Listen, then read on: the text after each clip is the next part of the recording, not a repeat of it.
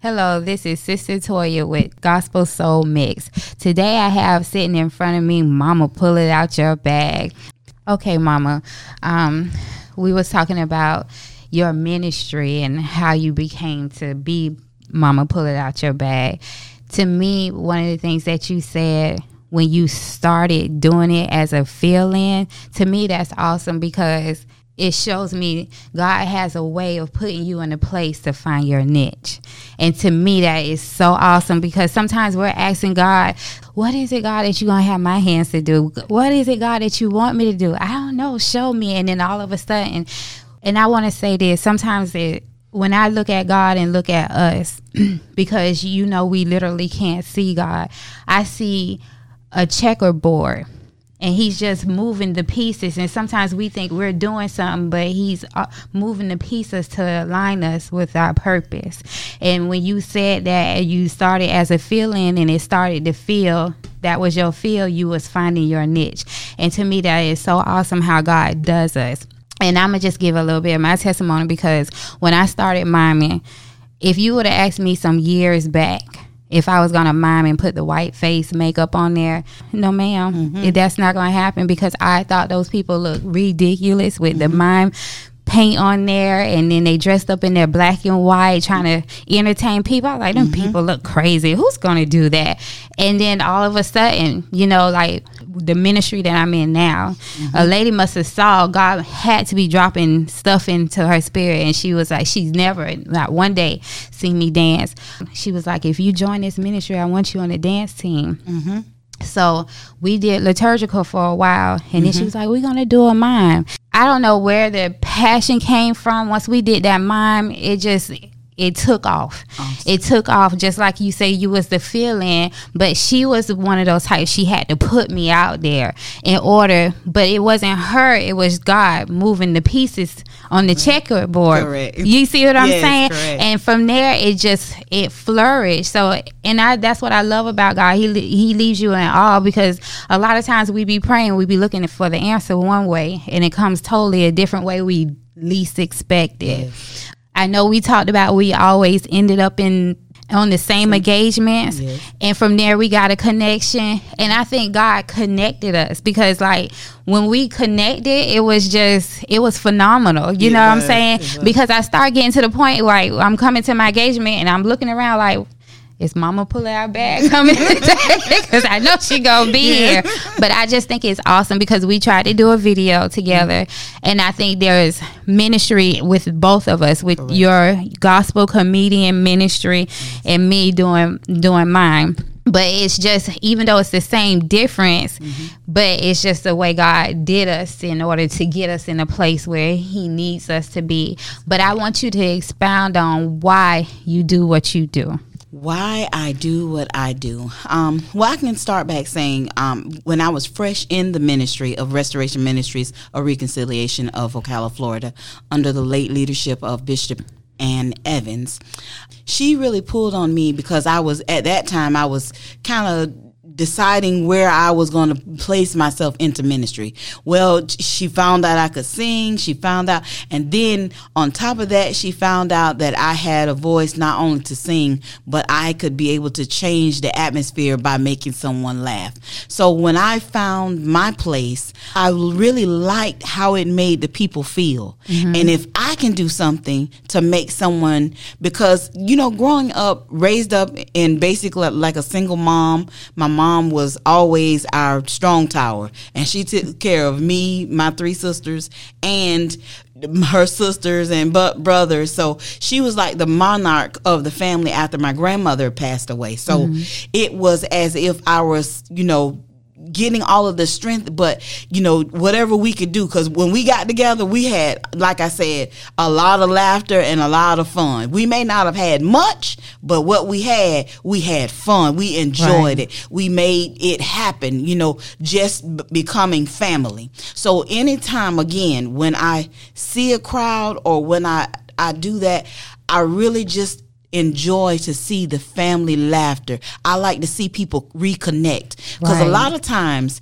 I just feel like when God has me in a place, he has me to be the setting changer. You have to be a place where whenever your feet hit that ground, you are the one to command that atmosphere. And I command the atmosphere to have fun, to laugh, whatever I can do, because so many people, we have a suicide rate that has gone up tremendously because so many people are depressed and down. And I know as growing up, seeing my mother go through the things that she's gone, and she was a pastor herself. So as seeing her go through the things, seeing my late bishop go through the things, I knew that I wanted to be able to bring something different to the world. So I knew at that moment, hey, I can minister and I can make you laugh. Oh my goodness. Jesus, thank you for putting, and so many people have said, well, here recently, they'll say, oh, well, I didn't think you were a comedian. Well, you ain't really seen me yet, honey. You ain't seen this. You have not seen it